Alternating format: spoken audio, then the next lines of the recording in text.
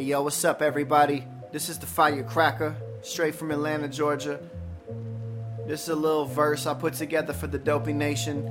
I kept it short for Dave. Yo man, this don't matter if you sober or you high.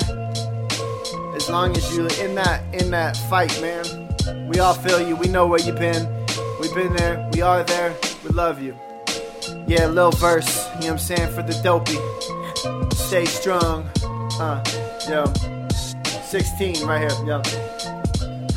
This is the Firecracker.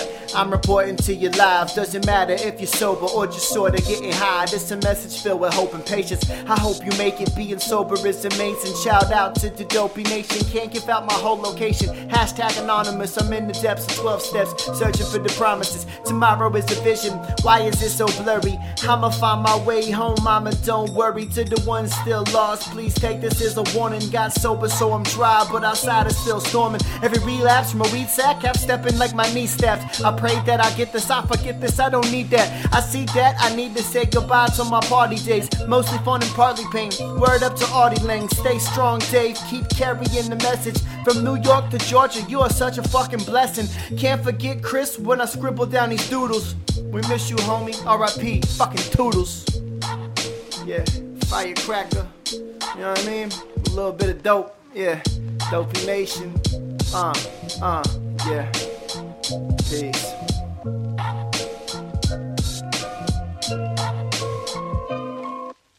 This episode of Dopey is brought to you by our friends at Aloe Recovery. They're located in sunny Southern California, in Malibu and Silver Lake, and Aloe was created by our friend Bob Forrest and his friends Evan, Jared, and Bob. Their mission, to create a place where addicts and alcoholics are treated with connection and compassion and not control. That's their mission. They have many, many decades of experience treating co-occurring mental health disorders, including severe mental illness. They want to make sure that you have a good experience getting well at Aloe, and the people that I know that have been there have had good experiences. They love the amenities, the sweat lodge, the sound bath meditation, the surfing, the equine therapy. If you're fucked and you want to get better, I highly recommend going to Aloe. This episode of Dopey is also brought to you by our good friends at SoberLink. At SoberLink, somebody cares about your recovery. Unfortunately, relapse is so common, especially when it comes to alcohol, because it is widely available and highly prevalent in many social settings, which is why having true accountability and a deterrent from drinking is so important for staying sober. SoberLink has been empowering and helping people with alcohol use disorder since 2011 and is trusted by hundreds of treatment facilities. The SoberLink system consists of a portable handheld device that documents proof of sobriety in real time, keeping you connected to your family, friends, sponsor, treatment professional, recovery coach, or anyone else who worries about your well-being. As an exclusive offer to our listeners, email info@soberlink.com and mention Dopey for $50 off your device. Do it for that someone who cares. Let Dopey help them to stay off of the sauce. You go to soberlink.com/Dopey and you will get the $50 off your device. This episode of Dopey is also brought to you by the greatest yerba mate beverage in the world, Clean Cause. They are an amazing company. The drink is delicious, but even more importantly, they put 50% of their profits to help addicts. And if you want to know about yerba mate, it is a delicious, citrusy, sparkling beverage. They are certified USDA organic and offer low and zero calorie options with over 160 milligrams of naturally sourced caffeine, which is an amazing pick me up. It is simply better caffeine. Use the code Dopey for 15% off your next order from cleancause.com. This stuff is good. They're giving away scholarships willy-nilly, over $1 million to help addicts get well. Support them at cleancause.com and use that code Dopey for 15% off your next order. This episode of Dopey, most importantly, is brought to you by you guys in the Dopey Nation through the power of Patreon. Patreon is hitting a new level, a new plateau of entertainment. We just dropped the first well, the sort of pseudo pilot of Good Morning Dopey on Patreon. Looks good, well lit, nice set with the first ever accompanying news footage to a Dopey voicemail. So go to Patreon, check it out. When you guys support Patreon, it is incredibly helpful to the show. It's www.patreon.com/dopeypodcast. We also have crazy gear available at dopeypodcast.com. Look for new shit coming any second. And speaking of new shit, I have so many different trucker hats right now. I'm thinking about going to a fucking truck stop and selling them. Buy the trucker hats. We got the Good So Bad truckers. We got the fucking Dopey Nation Dead truckers. We've got trucker hats every color of the rainbow. We have the old classic Dopey snapbacks. We got Oy Vey snapbacks, and we got stickers. Just Venmo me and I will hook it up. Anyway, enough with the ads. Here's the show.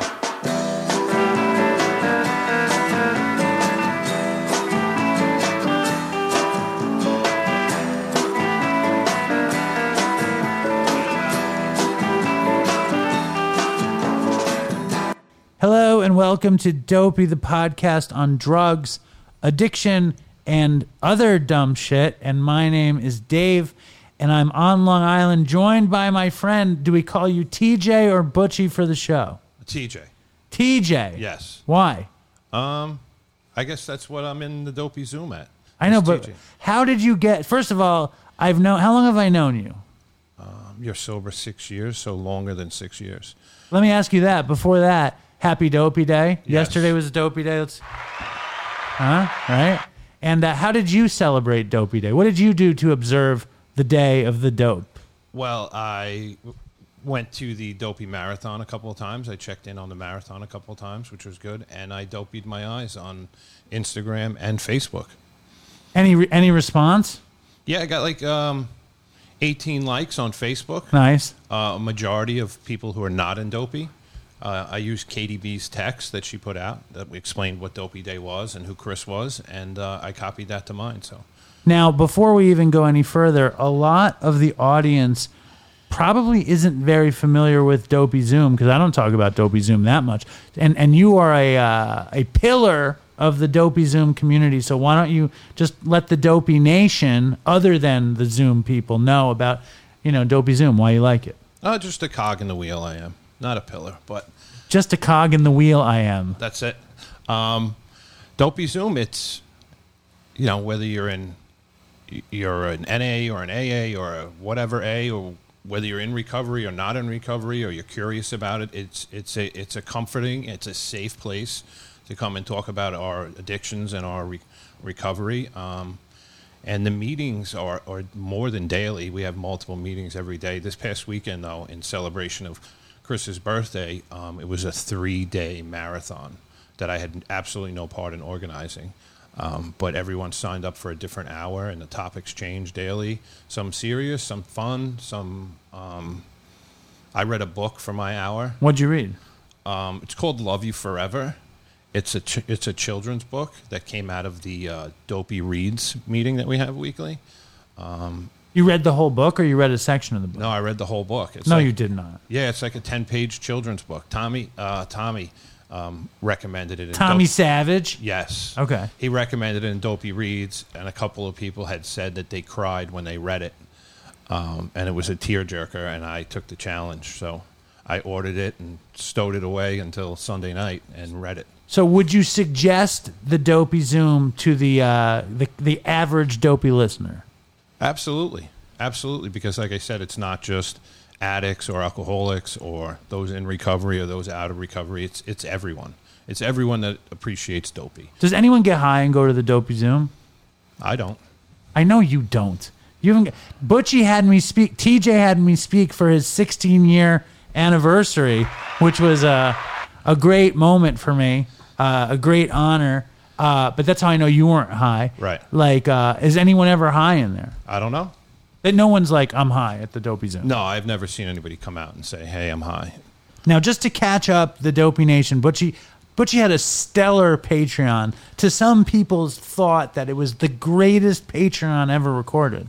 I don't know if you've heard that. Well, no, I haven't. Well, I'm telling you, people have said that to me. Okay. I think Ray Brown said that. Ray Brown, big fan of Ray I think Brown. Ray said that your Patreon was better than any Dopey episode he ever listened to. Well, that's stretching it, but I do appreciate that, Ray. But so Ray's not listening to this, so you don't need to. Ray doesn't listen to the show, so you can tell him in private, but he's not going to listen to this. Okay. Maybe he will. Maybe he's a closet Dopey listener. But more importantly, why don't you back up and tell the dope? Like, how did we meet? Like, what was the deal? We met at Katz. I know that. We but met at Katz. We met at Katz's. Were you with Big DS or were you with Danny Boy O'Connor? Probably both. I was probably with both of them. And I had a waiter who only wanted to tell me about his Othello cookie. Dude, I had a meeting. This week with Gregory Gourdet from Top Chef. Okay. He's like on the precipice. Actually, hold on for 1 second. If you don't know who Gregory Gourdet is, he was on Dopey a while back. He's on Top Chef. He's a very, very famous chef. And he gave me his book. And why don't you read what he wrote in the autograph? It says, to David, happy looking. Cooking. Oh, cooking. Okay. To David, happy cooking. Thanks for being a friend and inspiration. Much love, Gregory. Maybe a cookie empire awaits. So you know what I'm saying? So you were at Katz's with Big DS, notable slacker, and Danny Boy O'Connor, multiple Dopey guest and House of Pain member. And how did you get ensconced in that motley crew? That was when MCA from the Beastie Boys died a number of years back. They had a MCA Day in Brooklyn, a celebration of MCA's life. And I made some artwork. And Danny Boy saw it online, and he messaged me on Facebook and was like, how can I get a copy of that? Are you making copies?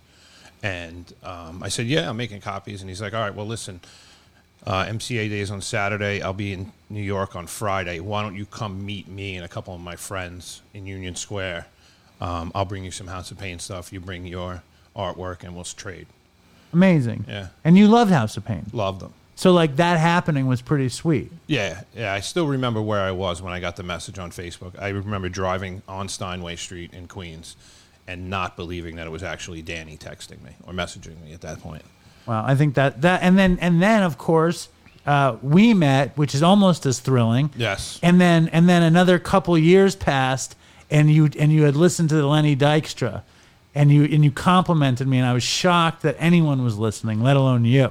Yes, Lenny was one of my 86 Mets superstars. I had a Lenny Dykstra sweatshirt growing up. But little known fact was that I was in the park across the street when Danny recorded his episode with you and Chris. The first one. Yeah, right, yeah, the first yeah. one. I was across the street with another friend waiting for Danny to finish his recording. In the car while Big DS snoozed on my couch. Right, snored, I believe. Yeah, snored on the couch. Absolutely.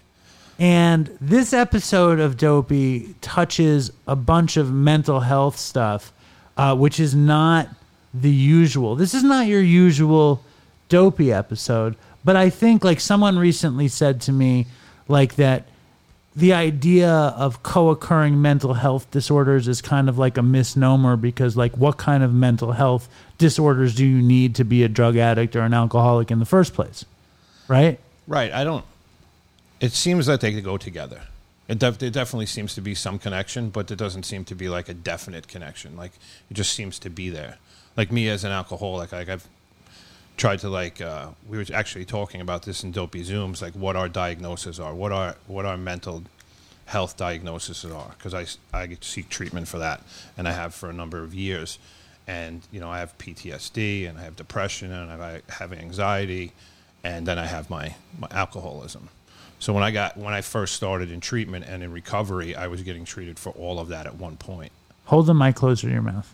You're gonna have PTSD from that. Yes, but I was getting treated for all of those at the same point. They treated my alcoholism, they treated my PTSD, they treated my depression, and then I would say within like the last 2 years, the anxiety has bubbled up and needed and required treatment. So, like, you had the co-occurring mental health disorders before alcoholism, or how would you describe it? How would you put it together? Well, I think I always had a problem with alcohol. I think I always drank too much. I think I always drank to excess. I think I never knew how to say no. And I always got in like sticky situations, whether it was like vomiting on myself or, getting into fights or getting into trouble, that kind of stuff, or just doing dumb things, like nothing hellacious, but just doing dumb shit. And, I think the mental illness came later on with the PTSD, post 9/11. I think that's when it kicked off. I think that's when the switch was flipped, where I was now dealing with my alcoholism. I knew I had a problem with drinking, but then I also was now dealing with like these fears and these anxiety and this depression, and survivor's guilt was like a big thing for me after 9/11, and I dealt with that. And what happened? What was your 9/11 story? I was in my bed at my parents' house. I still live with them. Back in I don't even know. I think it was like the 50s or the 40s. Small plane hits the Empire State Building. My grandmother is in the lobby. She grabs a notepad, pretends she's a reporter, and sneaks around the building. So I get a call from my dad, wake up, it's time to go to work. A plane just hit the World Trade Center. And just based on family history, I thought that it was like a small plane, like grandma's incident. Turn the TV on, and the second tower gets hit. So the second tower got hit. I knew it was this was a big deal. Called a couple of guys that I worked with because I knew it would be easy to bring one car into work instead of multiple cars. We can get a bunch of us in. So we met up. We brought one car into the city, and I just remember the Long Island Expressway being shut down at the Nassau border. You could only get through as a first responder. And you were a first responder? Yeah, I'd been with the police department for like a year and a half at that point. Still pretty new, still pretty new. I wasn't on the street a year yet, But then we went to where we worked. We went to our station, and they put us by St. John's Hospital on Queens Boulevard, and they were expecting mass casualties and people that were injured and hurt and needing treatment, and nobody came. Nobody came for treatment. Nobody came for broken bones or, missing limbs or anything like that. It was something that you either survived or died. There's very few injuries from there. There's very few people that were injured and survived 9/11. So we stood at the back of the hospital. There was a parking garage there, and we watched all these people line up to donate blood, which I thought was the weirdest thing. That was so far from my mind. I need to donate blood on today because all these people are hurt. But it was something that just came together organically, and everybody kind of got their stuff together and waited online to donate blood, but there was nobody to donate blood to that day. We were several miles from the site on Queens Boulevard, and people were coming over, walking from Manhattan, still covered in dust when they got to Queens Boulevard. And they were just coming, and they would just come in waves. They finally took us away from the hospital, and then they put us on the Grand Central Parkway, which is major highway in New York City, where it intersects the Long Island Expressway, and we basically had to hold traffic, except for no civilian traffic was allowed on the roads, and we were acted like a checkpoint to let military vehicles into Manhattan. Did that. I don't think I went home for the first 5 days, and then I finally got home, took a shower, that kind of stuff. But it was, you in the early days you worked until you couldn't work anymore. You slept somewhere, either on a couch or on a bench in the locker room, and as soon as you woke up, you went back to work. There were no shifts. There were no, hey, see you at 9 o'clock in the morning. There was none of that. It was just all hands on deck for a little while, and because it was like a war. It was like war. It was like It was like the idea was, New York was attacked, and you guys were defending us or representing us or serving and protecting us or whatever the case might be. Right. There was a lot of uncertainty about what was going on, who did what, and what had actually happened, and was there going to be a secondary attack, or was there going to be tertiary attacks or stuff like that? So everybody was kind of on edge for a while. To this day, people are on edge, and and that's also where the PTSD sets in. Right. It's you don't know what's going to happen at any time, and I even just see you clenching up now and talking about it, and I wasn't going to bring it up. I just I like to figure out what the hell is going on, and when you bring it up, to ask what it was. It's one of the things I think is interesting. It's my 9/11 story. It's the opposite story, and I never think about I think about you as law enforcement as kind of funny or quirky, or interesting. Right. But it is what's fascinating is, and this is just me being a fucking idiot, is like your place in the Dopey Nation, the fact that you are law enforcement, but you're super at home and they're your people, which goes to say that people are just people, right? Right. And do you ever like the fact that, 97% of the Dopey Nation are like violating laws constantly, like how does that work? I try not to make myself,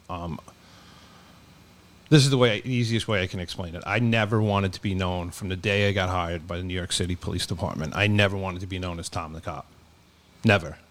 I just wanted to be TJ. I wanted to be whatever moniker I was going by at the time. I never wanted that to be my identity.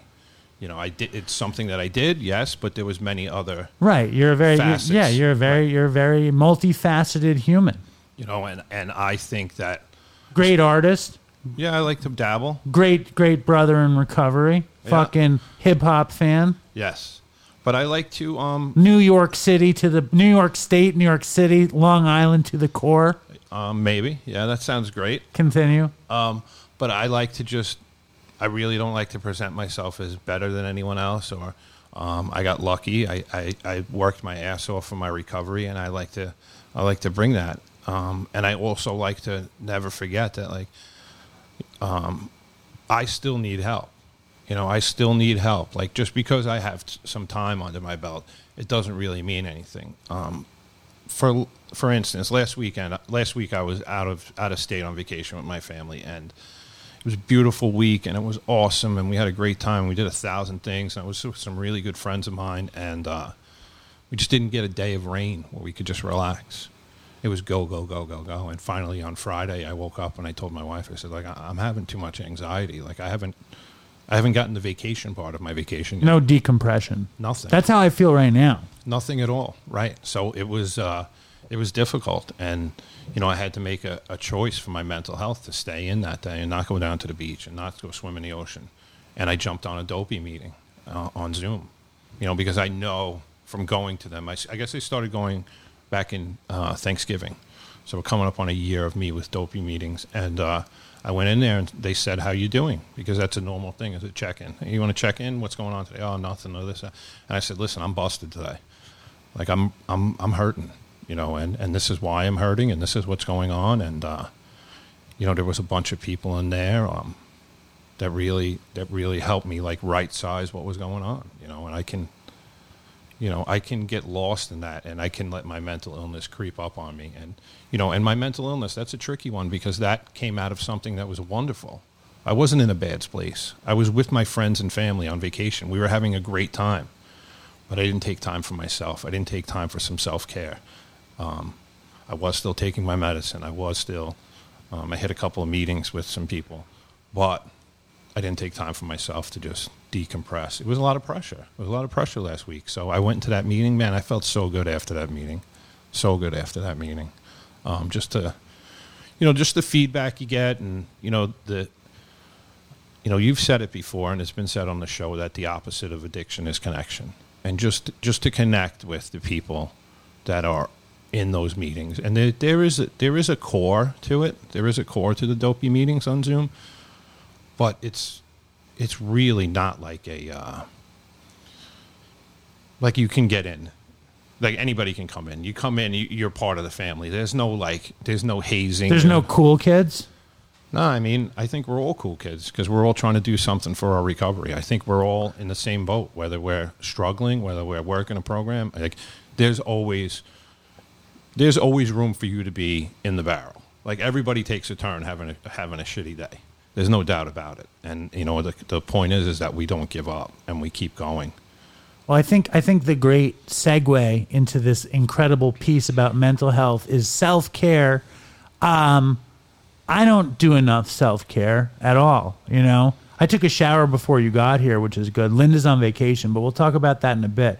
The guest today is like one of our first guests that's not even a drug addict or an alcoholic. Yeah, he's a special guest. I really enjoyed listening to his interview. Well, like you, he's New York to the core. I grew up with him. His name is Sascha Dubrul. He started something called the Icarus Project, and let's just play it. This podcast today is not particularly druggy, addiction-y. and minimal on the dumb shit, because my guest is a brilliant young man who I've known most of my life, the founder of the Icarus Project, the bass player from fucking Choking Victim, anarchist himself, or former anarchist, therapist, farmer, very, very, very bright young man, Sascha Dubrul. Welcome to the show. I don't get called a young man too much these days, but I'll take it, man. I'll take it. Okay, bright, middle-aged, but very youthful man, Sascha Dubrul. What's happening? It's really good to be here with you. Can I call you Davey, or no one calls you Davey anymore? No, right? lots we of used people. to call you Dave. Everybody, Cool. Everybody who knows me from then cannot help but call me Davey. Okay, I'm gonna call you Davey. They can't stop themselves calling me Davey. And it's funny because calling me Davey was like, I loved it when I was a little kid. You know what I mean? It felt very special when I was really little. And we had two other Davids in our grade, and one of them had the same initial last name as me. And so I became Davey to distinguish myself. And also I think I had a book that said Davey this, Playtime for Davey, a Lois Lenski book, which is really beautiful. And I liked it. But then once I turned 12, you know what I mean? Like I was like this punk, you know, and not a punk like you were a punk. I was like the bad kind of punk. Did you ever feel resentments that people called me Davey? Like, who does this guy think he is? Davey? Nah, I wasn't thinking about it. I was thinking about my own stuff. I mean, Right. I feel like I was gone by the time you were 12. I don't think I was even in the school anymore. I was off, at some other school getting into trouble. So I feel like our time overlapped from kindergarten through seventh grade, and then that was it. And then I didn't see you for a long time. Absolutely. And Sascha and I went to the same elementary school in New York City, if that wasn't explained. And then like we went our separate ways. But just before Sascha left, he gave me this gift, which was my first ever concert, which was weird that it happened. How did it even happen? Well, all right. So we're going to talk about the Bryan Adams thing. So yeah, it's 1986, and it's before I discovered punk rock or anything like alternative and underground, and I was listening to WPLJ. It was like a mainstream. I don't even know if it still exists, but it was like a radio station in New York City.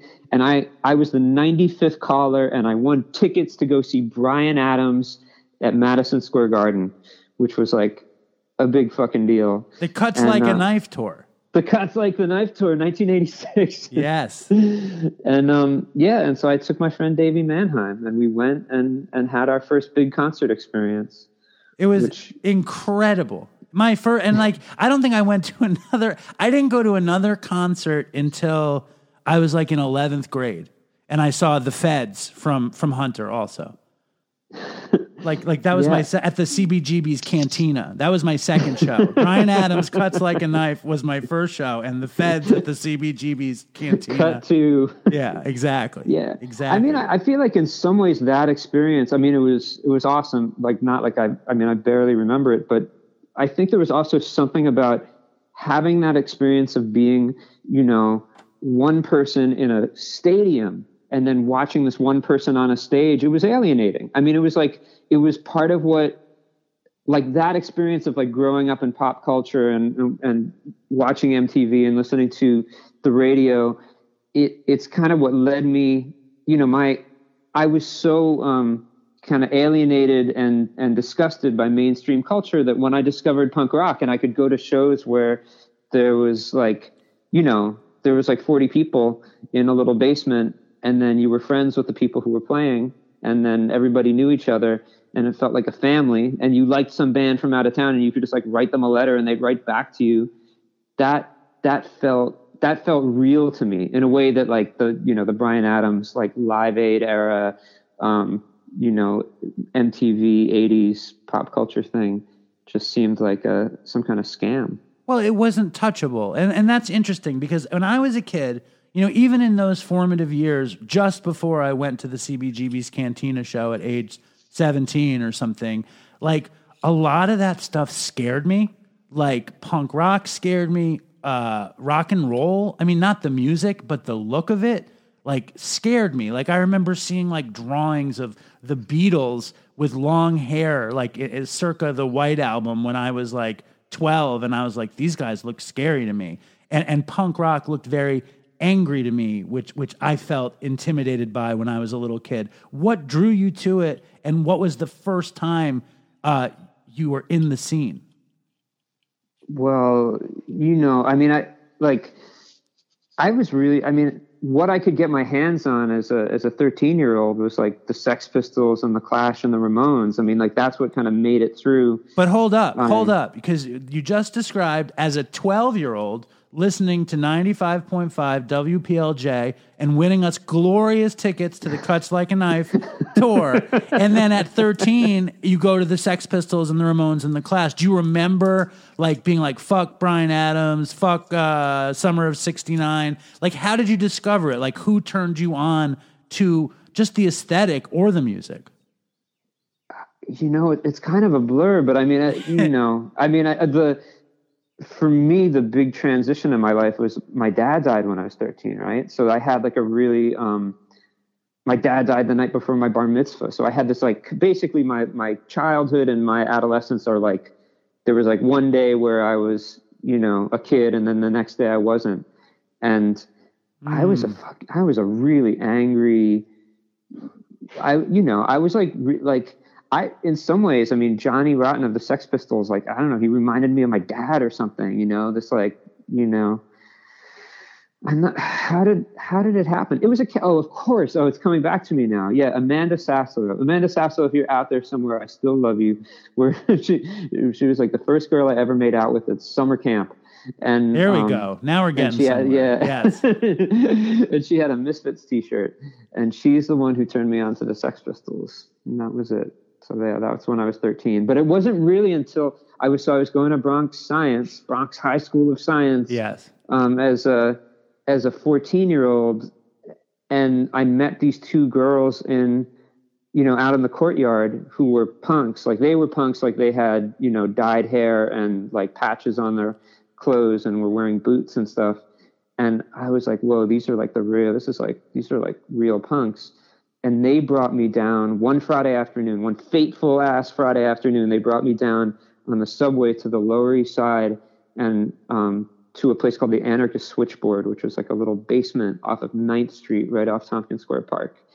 And I went down into that basement, like walked down the steps, and I was in a room full of teenage punk kids, some of whom you knew, like Carlo Martino. Like, he was one of the kids that was Dan Obergun there. And Dan Obergun. Yes. Yeah. He was like kind of presiding over the group. Dan Obergun's a closet Dopey listener, so he might listen to this. What's up, Dan? Awesome. I love Dan. Dan Obergun became a rude boy with a bread route. Did you know that? He like gave up his punk rock roots, put on like a rude boy hat, and got a bread route, had a bread truck.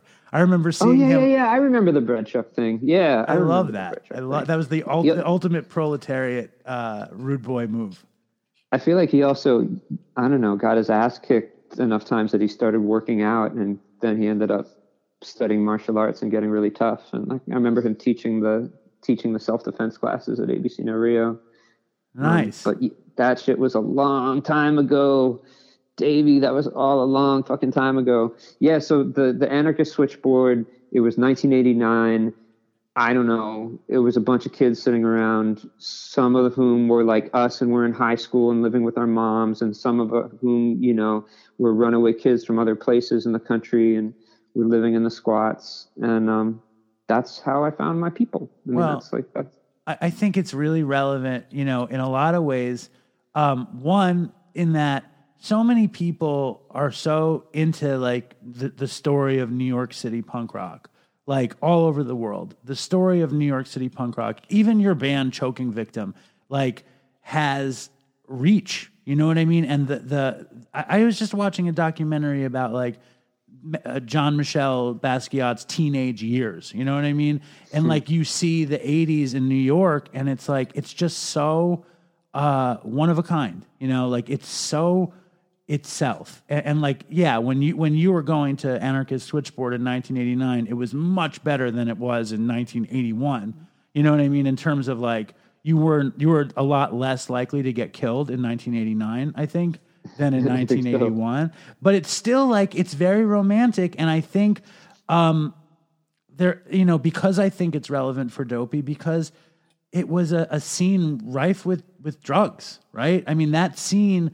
the anarchist punk rock scene, I always saw it as two kind of branches, which were political activism and social justice and drug abuse and kind of fuck you.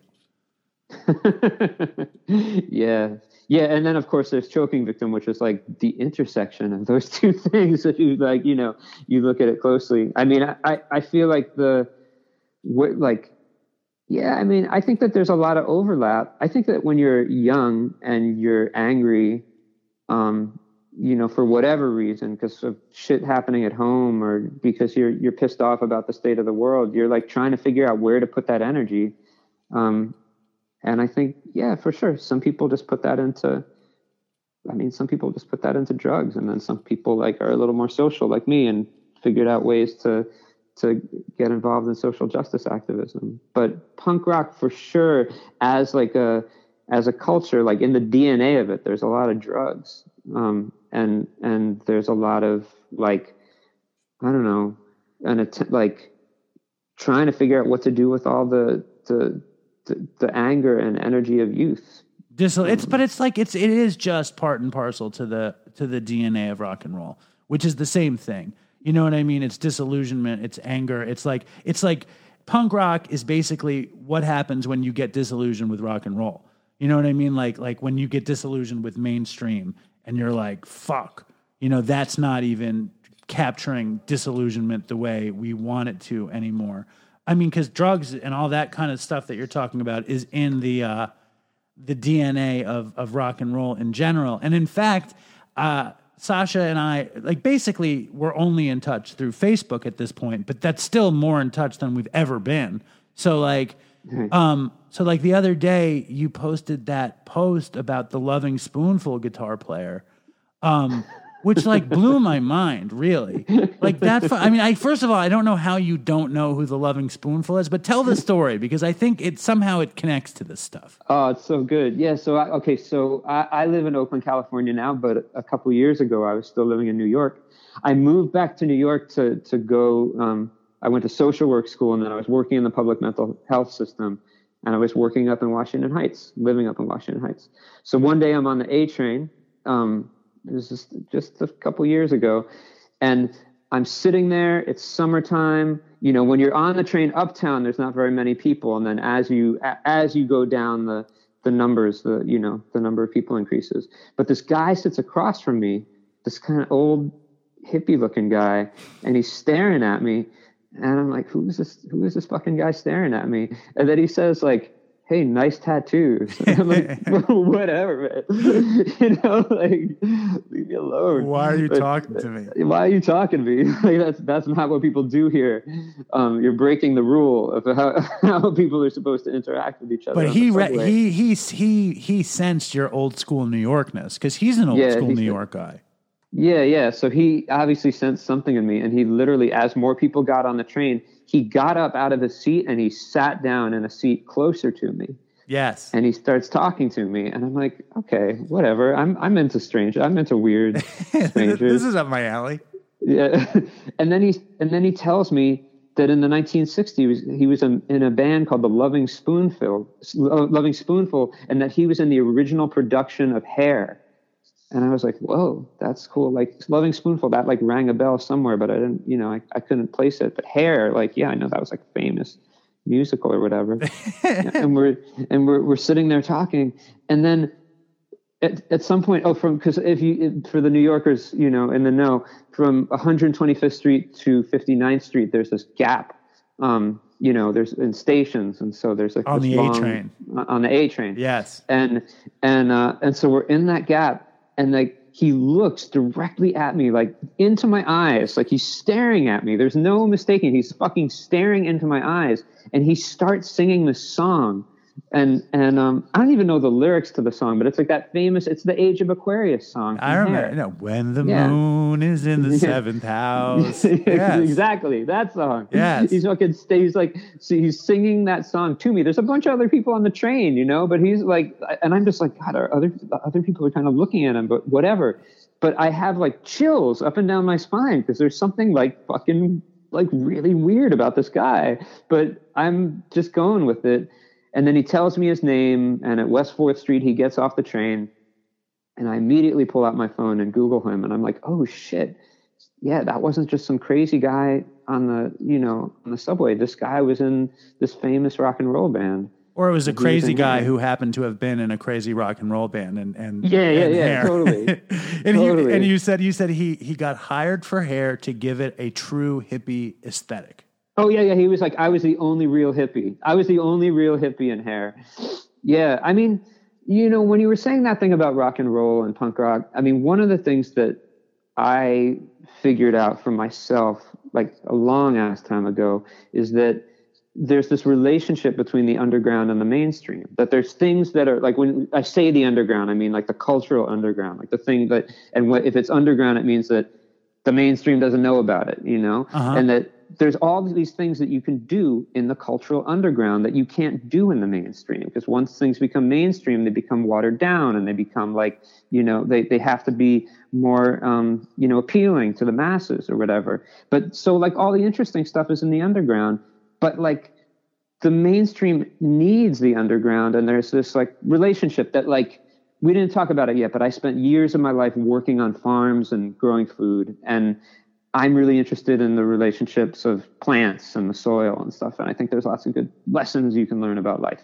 And dandelions are like a plant that they send their tap roots down into the subsoil or the underground and pull up nutrients. And I think that there are these ways that like wisdom and knowledge and beauty and art, like that stuff is down in the underground and then it comes up to the top. And so this guy I met on the subway, he was like someone who was like, you know, straddling those worlds. He's someone who came from the underground and then made it up to the top. And that's something that I'm really interested in, because I'm really interested in culture change. I'm really interested in how we change things, like how humans can make the world better. And I often look to the underground for my inspiration, and then try and figure out how we can get things from the underground into the mainstream. Well, there's a lot of things about that I think are interesting. The first one is that dude, you know, that whole tradition was a New York City folk tradition. And I'm surprised, as this, because you're like, in my world, you're a legendary New York City anarchist, squatting, punk rock, New York City rock and roll aficionado. That's my, all right, we had a little technical problem, but that's my take. And so I was surprised that you didn't know the hippie folk shit, because it's so similar to me to the squatter shit. They were like the same thing. I mean, I don't know. When I finally looked them up, oh yeah, Hot Time, Summer in the City. Yeah, sure. I know, but those were popular mainstream songs. I mean, you have to remember that punk rock, you know, in its birth was a reaction against like the hippie counterculture, the disco counterculture, the whatever. Like there's always groups of people that are going to define themselves in opposition to what came before. I'm learning that now, like in my work. I mean, I've been around long enough with the stuff that I'm doing that, like, you know, people think that the radical shit that we were doing, you know, 10, 20 years ago is now just fucking old, or that, you know, right. Like I'm like an old white guy. And so the shit that I say isn't relevant. And I feel like it's always going to be like that. And you're a youthful middle-aged white guy. Come on. Come on. You're not old yet. It depends on your perspective, man. Well, it depends on where you're coming from. When's your birthday? December 16th, 1974. I mean, I'm right. 46 years old. So I'm a smidge younger than you. No, I'm a smidge older than you. So I don't want you describing yourself as an old man. I don't want that to saddle me. And the other thing that I thought was just weird about the Love and Spoonful guy is that he was a serious underground guy. then he became a mainstream guy, and then he went back into the underground. You know what I mean? Because his stint in the mainstream was over, but his existence as a underground purist weirdo, and as evidenced by him coming up to you on the subway to sing Age of Aquarius while staring into your eyes, he's still true blue, right? I know, it's beautiful. It's beautiful. It's such a fucking New York story. You know, I'm just like, wow, yeah. I mean, we're from a particularly interesting place. You know, that sometimes I can't appreciate it as much when I'm there, but when I'm not there, I can appreciate it a lot more. Well, I mean, that's an interesting thing in itself. Like, you came back, you went to the Bay Area to enjoy, and I'm stepping, you know, anachronistically here because what the fuck, who cares? You came back to New York. Did you come back because you missed it? Did you have a hankering for that old school New York City shit? And then you were like, fuck this, I had such a better life in Oakland? Or like, what happened there? Oh, okay. Here, I'm gonna try and be real brief and tell you this story because it's like this is really the only way to tell it. So I'm someone who has been locked up in psychiatric hospitals against my will a bunch of times in my life. Like, I've also had my shit together and done all kinds. We of should have led with that. So I apologize, Dopey Nation, and to you for that. But that's part of the story. We're gonna circle back to serious mental illness and how it relates to drug addiction. But let's go with the story first. All right. So the last time that I got locked up in a psych ward, I was 33 years old, and it was whatchamacallit? It was Bellevue Hospital on First Avenue, and like the police, there's always a police. There's always like some dramatic thing I'm doing. I was shirtless, standing on top of a apartment building that I'd snuck into, and I was smashing satellite dishes, and I was off on some wild trip. But when I got out of that hospital, I didn't know what to do with myself. And I had this friend who was like, hey, I know this place that you can go and you don't have to pay anything. And if you make a 3-month commitment, you can live there and they'll just like tell you what to do. And it's on the beach and it's in the fucking Bahamas. And I was like, that's great. Like, I will go there. I will do it. And I ended up going and living in a yoga ashram for a year of my life. And I ended up being a yoga teacher and like went on a whole different path. But the weirdest thing about that place was... It was in the Bahamas?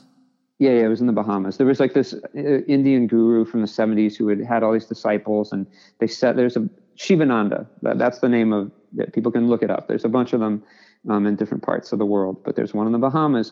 And the one that I was living at was full of Israelis, which was totally weird, you know, because like, I mean, I'd been around some Israelis a little bit, but not really. And then here I was living in a community with all of these people who were speaking Hebrew to each other, but then we would wake up at 5 a.m, and by 5:30 we had to be meditating in this temple, and then by 6 we were chanting in ancient Sanskrit and bowing down to these Hindu deities. Like, this was my life for a year, but we were chanting in Sanskrit, and then I was around all these people speaking Hebrew, and I started to get interested in Jews. Really, that's what happened. Is I was like, this is really weird, and I'm also like kind of having all of these spiritual, like, I'm understanding things I didn't understand about God from, you know, an earlier part of my life. Anyway, to answer your question about how did I end up doing what, like coming back to New York, I went back to college and studied European and Middle Eastern 20th century history because I wanted to understand the Israeli-Palestinian conflict. And then I basically studied Jews, and I got really interested in Jews and like where my people were from.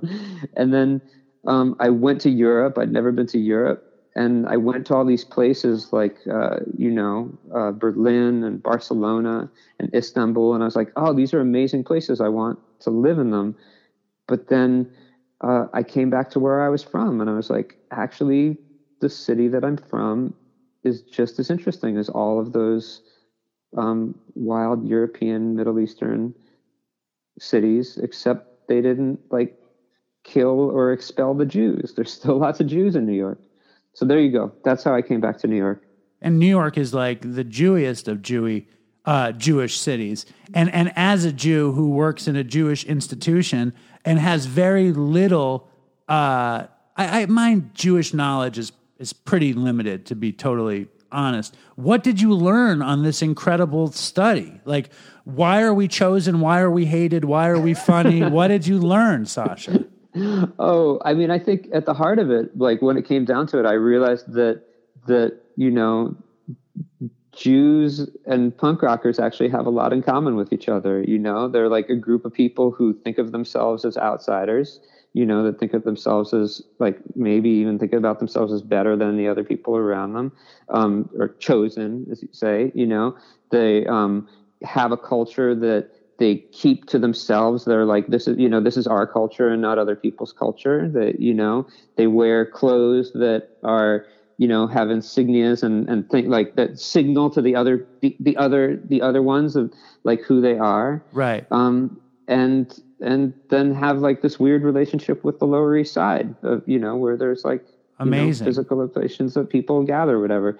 So, but that's a long way of saying, you know, I think that a lot of people, like one coping strategy in the world for a group, you know, is to isolate and say, we have this special diet, you know, and the other people around us don't have this diet, you know, and that's what makes us different. You know, we're not going to like have children with the other people because we have all these traditions. And I think as much as I was like a kid who was raised like a secular Jew, like you know, there was some part of me that was longing for being a part of something that was larger than myself and that had some history and that was like connected to the past. And like, yeah, I found punk rock and anarchism, but like you know, I think in general, it's a really good way of kind of understanding the modern era and the nation state and like what, like how groups of people, like how identity formation happens. And yeah, Jews are, I think, particularly interesting. And how they've like in Europe, there were Jews that lived in all the different empires and what ended up becoming nations. And the whole idea of like the Jewish question or what to do, the Jewish problem was, what do you do when you're creating a nation state where everybody's speaking the same language and everybody, you know, has like a unified culture. But then you have these people that are like, fuck you, we don't want to do that. We have this network around all the different places and we are connected to trade and like have, you know, we're isolated. Well, one thing you can do is you can say, you know, these people are the fucking problem and we're going to round them up and put them in camps and kill them. Because that's one way. That was like the tried and true method that they were doing right not so long ago. But and then did you want to get into this study because of the, you know, like the eerie relationship between Israelis and Palestinians and like what is actually happening as opposed to like what people might have been saying? Like, I know that like I don't know enough to even comment on it. All I want to do is make a joke about like a punk rock band called The Chosen Ones where you all have fucking tefillin and payas. You know what I mean? Like that's it. But is that why you went to study it? Because within the world of social justice and kind of disrupting stuff, the Palestinian-Israeli question is a incredibly divisive one. Yeah. Well, so there I was in that ashram in the Bahamas, you know, wearing white. So how it worked there was like everybody wore white except for a few people who wore yellow, and then there was like one dude who wore orange. That was the deal. What was the difference? What was the significance of white, yellow, or orange? The orange dude was the dude in charge. He was like the direct transmission from God. He was like this big Israeli guy. It was totally weird. And then the yellow ones, the people wearing yellow, were renunciates. So they were like kind of the equivalent of like monks or something. Right. And then white was just like, you know, you were like the purity of God, whatever. That was the idea. But anyway, one day I'm there in the ashram checking my email, and I get a message that my old friend Tristan Anderson, who was like a guy I lived with in Oakland years before, had been shot in the head by an Israeli soldier, like on the West Bank. Like he had gone there to protest some issue around like a Palestinian village that the Israeli army was occupying, and he got shot. And then suddenly I was like, whoa, I've been hanging out with all these Israelis who all were in the military, you know, and we're all kind of escaping the military. They'd gone to India and gotten into yoga or whatever. And I was like, wow, I don't really know any history. Like, I don't even know like how the state of Israel like came to be, or like, I don't know anything about World War II or World War I or like any of this stuff. And then that was what kind of like sent me on that journey, being like, God, I want to understand things in the world I don't. And then, you know, at the same time, I was like having all these spiritual questions about like, what's the nature of reality? And like, what does it mean to, like, I've had all these experiences that get called psychosis, you know, like all these experiences that are like I told you, like there've been time when I was 18 years old, I was walking on the subway tracks in New York and I thought that the world was about to end. Hold on. Before we get to the most important origin story of Sascha Dubrul, do you have a solution for the Israeli-Palestinian situation? Like, what Jesus, fuck? Man. What can they do? What are they going to do? What can they do? We're not gonna figure that out on this podcast. You don't have. I don't have any ideas. I figured you probably have something up your sleeve. No.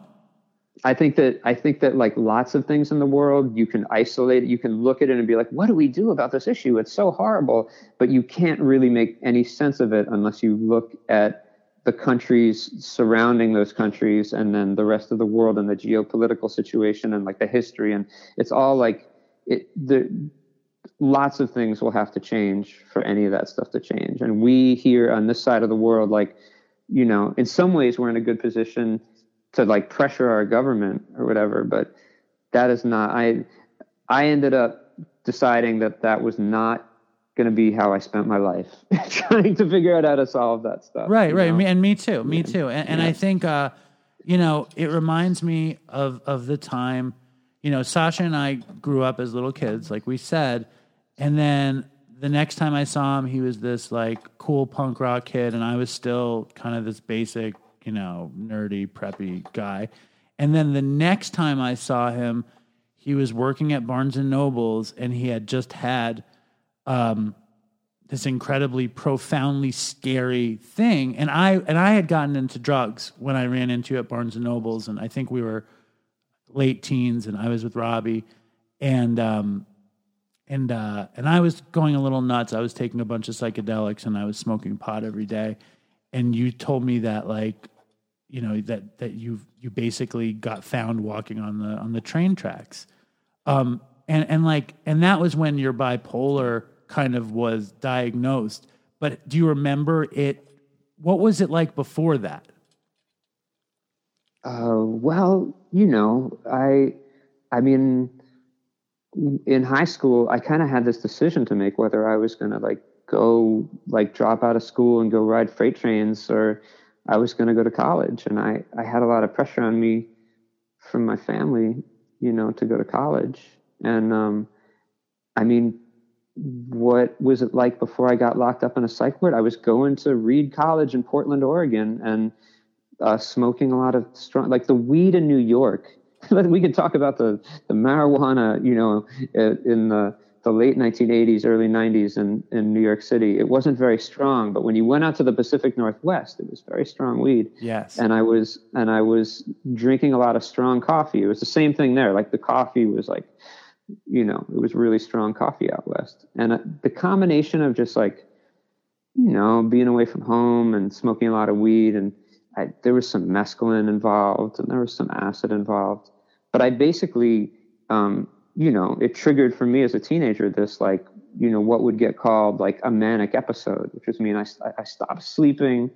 I had all this energy though, and I was like running around like a maniac, and I had all these like brilliant ideas. I was going to start a food co-op. I was going to like, it kind of like that morphed into this idea that I was going to like start my own currency and destabilize the U.S. economy. Nice. Like whatever. And then it was like, you know, it's always New York is going back home. You go back home to like where you came from, and then like the demons that were there that, you know, that you left there are there waiting for you. And I had this like very, you could call it like psychotic, or you could call it spiritual experience of walking around New York City and finding all this meaning in all the places that I went to. and then deciding, like I was convinced, this is after lots of not sleeping, that the world was going to end.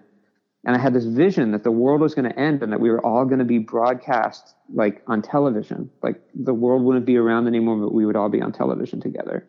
And I thought that all the signs were telling me was that I needed to go into the subway tunnels and like get to the next level of reality, which got interpreted later as me being suicidal. But it was really just, I was like, you know, living in this kind of mythic realm, and I hopped onto the. You were exploring. You were looking for something else. You know, it was. And please keep going.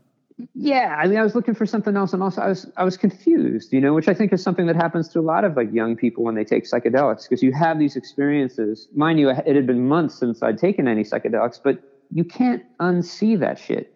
You know, you have those experiences, and you're like, okay, there's clearly multiple layers of reality, and I don't know. One way of thinking about it is like if you keep your ego on, you know, when you go into these other layers of reality, then you think it's about you. So that's like there's like a common phenomenon. You go to any psych ward, and there will be people who think that they are Jesus, right? Think that they're like a messianic figure, right? Yeah. Well, that's what happens when you keep your ego on when you go into those other realities, because you think it's about you, but it's not actually about you. It's like just this is the universe is enormous. I have a question. I have a couple of stupid questions, because you know, taking a lot of psychedelics around the same age. I had a bunch of friends, and I would joke and say that they were psychedelically traumatized. But do you think that you would have had the break had you not been smoking so much powerful bud and taking mescaline and LSD or whatever? Do you think like it wouldn't have happened? Yeah, I don't think it would have happened. And you think you would have just before that there was no manic, bipolar, whatever. It was just anger and a little bit like out of sorts and weird, and it wasn't like unresolved, you know, depression because of like you know, unresolved feelings from my childhood. Yeah, all that stuff. No, I don't think it would have happened if I hadn't done the drugs. I do not think it would have happened. I think, and you know what? That's what they said at the time. Actually, like when at 18, when I got out of the psych ward, they were like, okay, they diagnosed me with substance-induced psychosis. Right. You know, and so it wasn't until 6 years later, when I was 24, when I got suicidally depressed. And, you know, I mean, I had a series of hospitalizations after that. And that's when I really got the bipolar diagnosis. So, yeah, I don't know. I mean, it's a really good question. I mean, I don't think it would have happened. I mean, I actually recently took psychedelic mushrooms for the first time in many years. And I had a friend who came and sat with me, and it was like a whole different kind of thing. Like I wore a face mask and put on headphones that were just playing like ocean sounds. And I was under a weighted blanket, you know, like in a dark room. Yeah. And it was so wild to like go into that space, to like step into that. Basically it's being like in a lucid dream, you know. And my friend was there with me, and I could tell her what I was experiencing.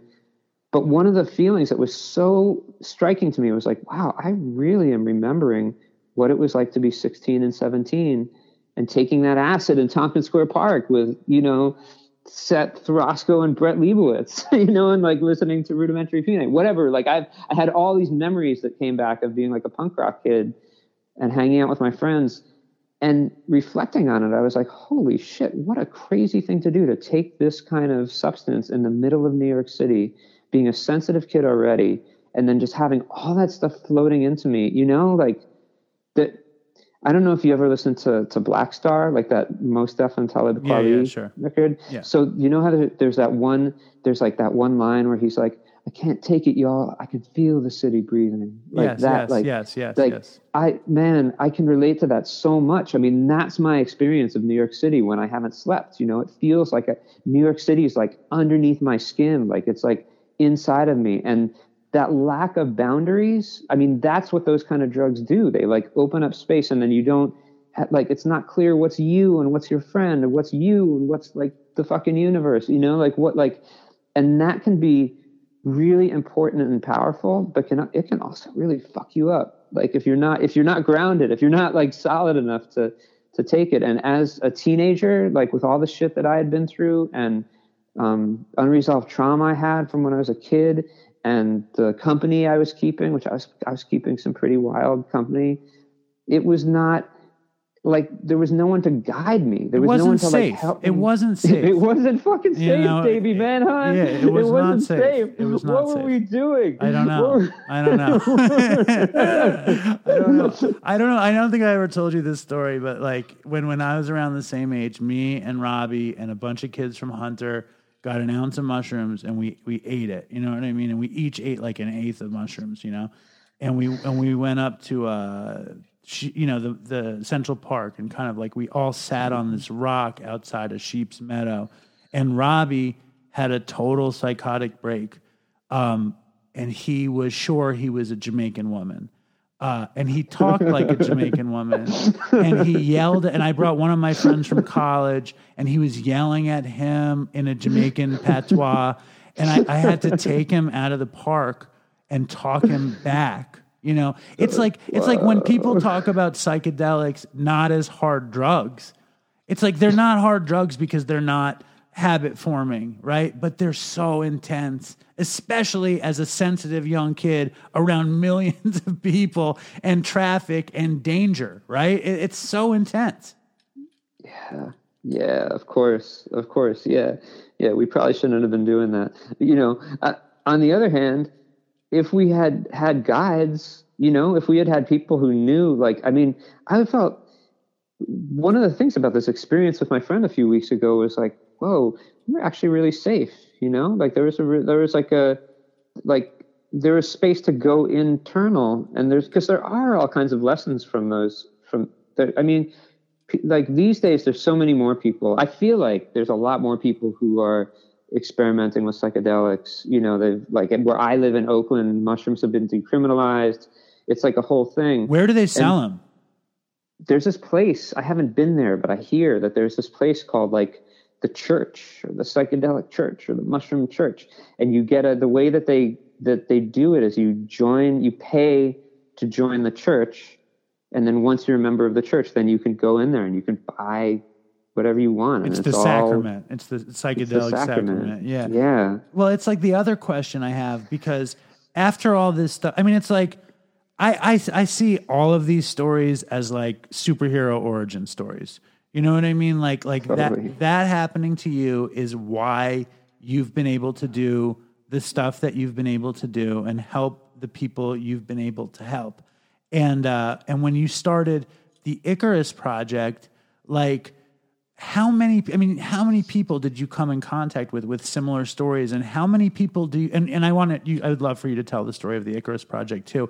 But what I want to know is like, how many people have a similar story where their origin was some kind of bipolar break brought on by a psychedelic experience or an overwhelmingly potent THC experience?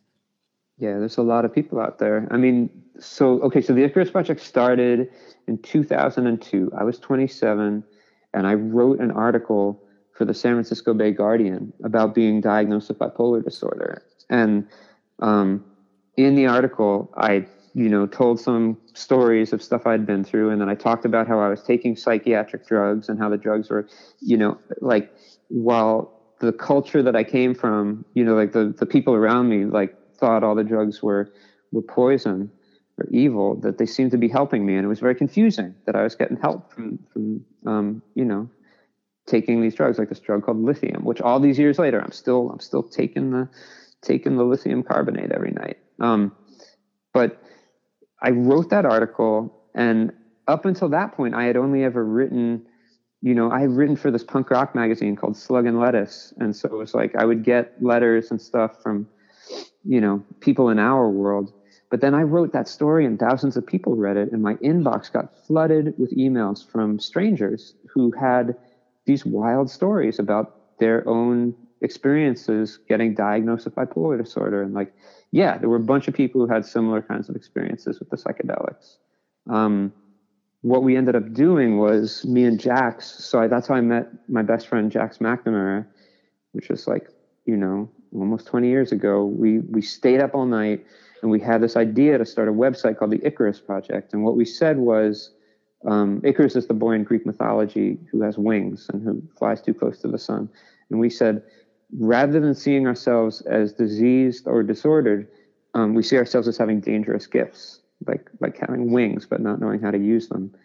And yeah, we opened up a space. It was like before the age of social media. So we had discussion forums, and we had all these different forums. And one of them was called Alternate Dimensions or Psychotic Delusions. And then there was one that was called Give Me Lithium or Give Me Meth.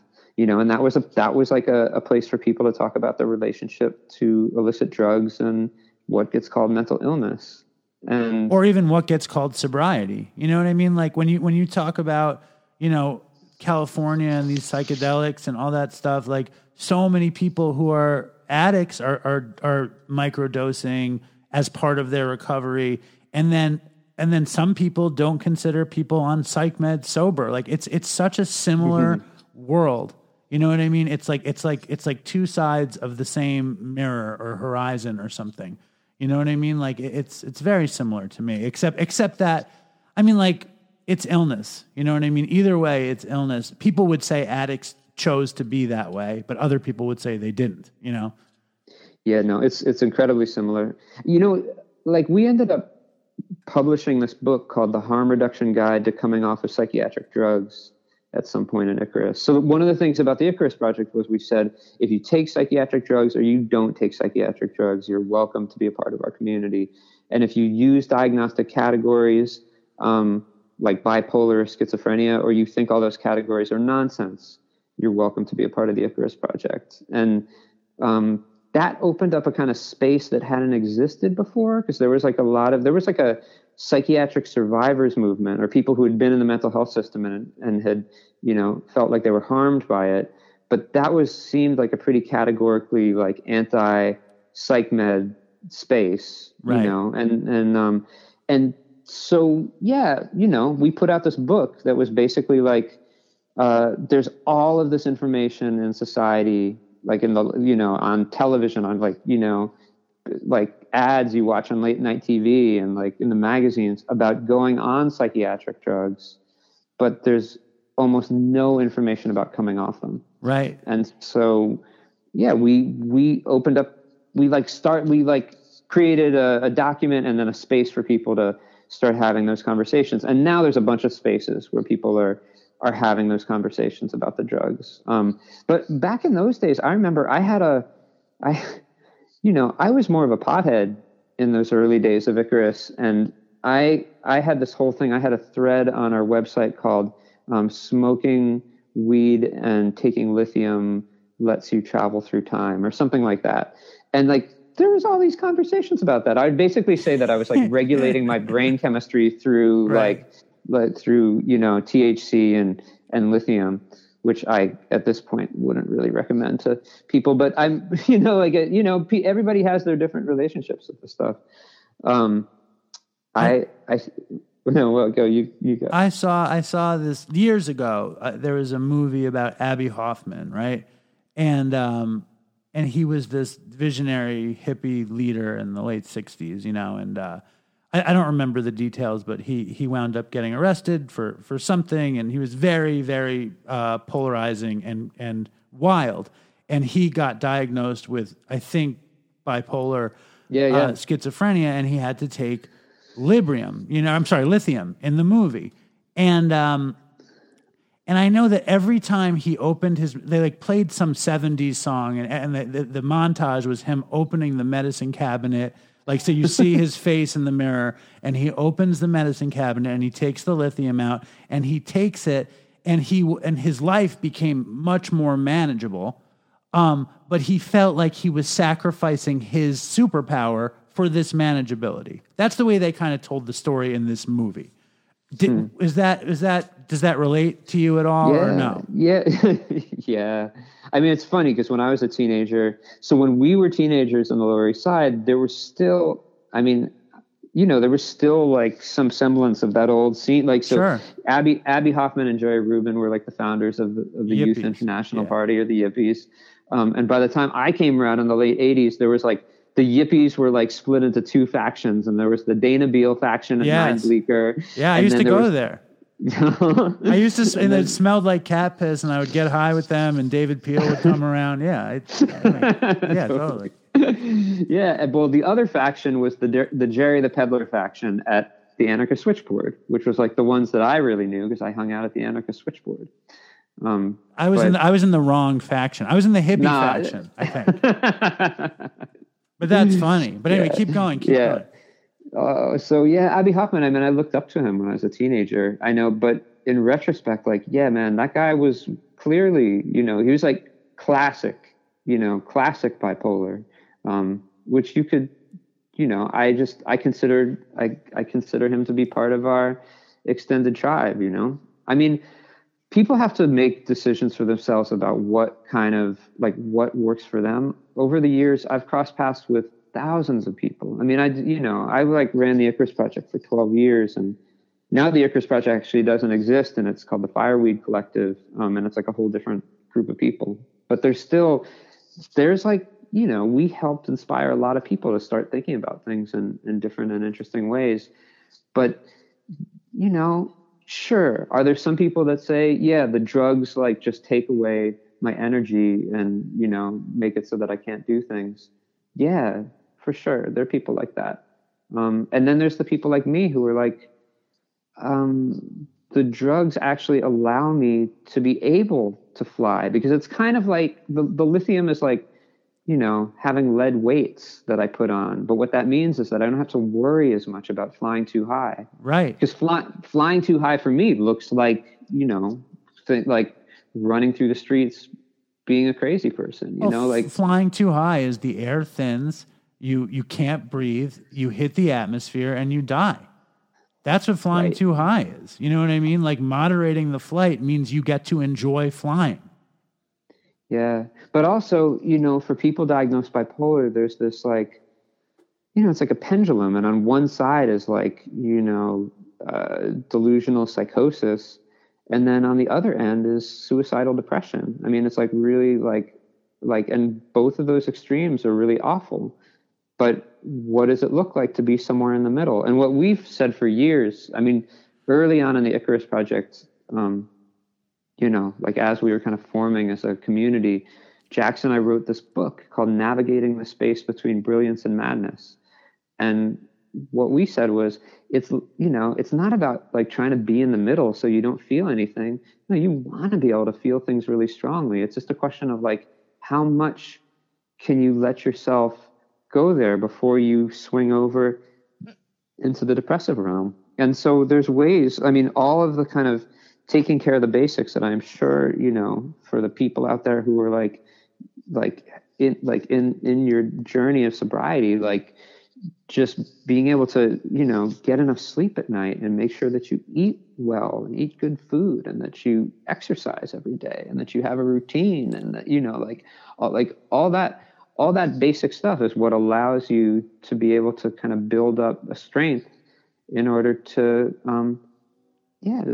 live a full life. And so I think, I don't know what ended up. I know Abby Hoffman ended up being chased by the law, and I think he ended up killing himself, and that's what happens. Like, people diagnosed bipolar have a higher suicide rate than any other psychiatric diagnosis, because there's a lot of people out there who want to kill themselves, but they don't often have the energy to do it.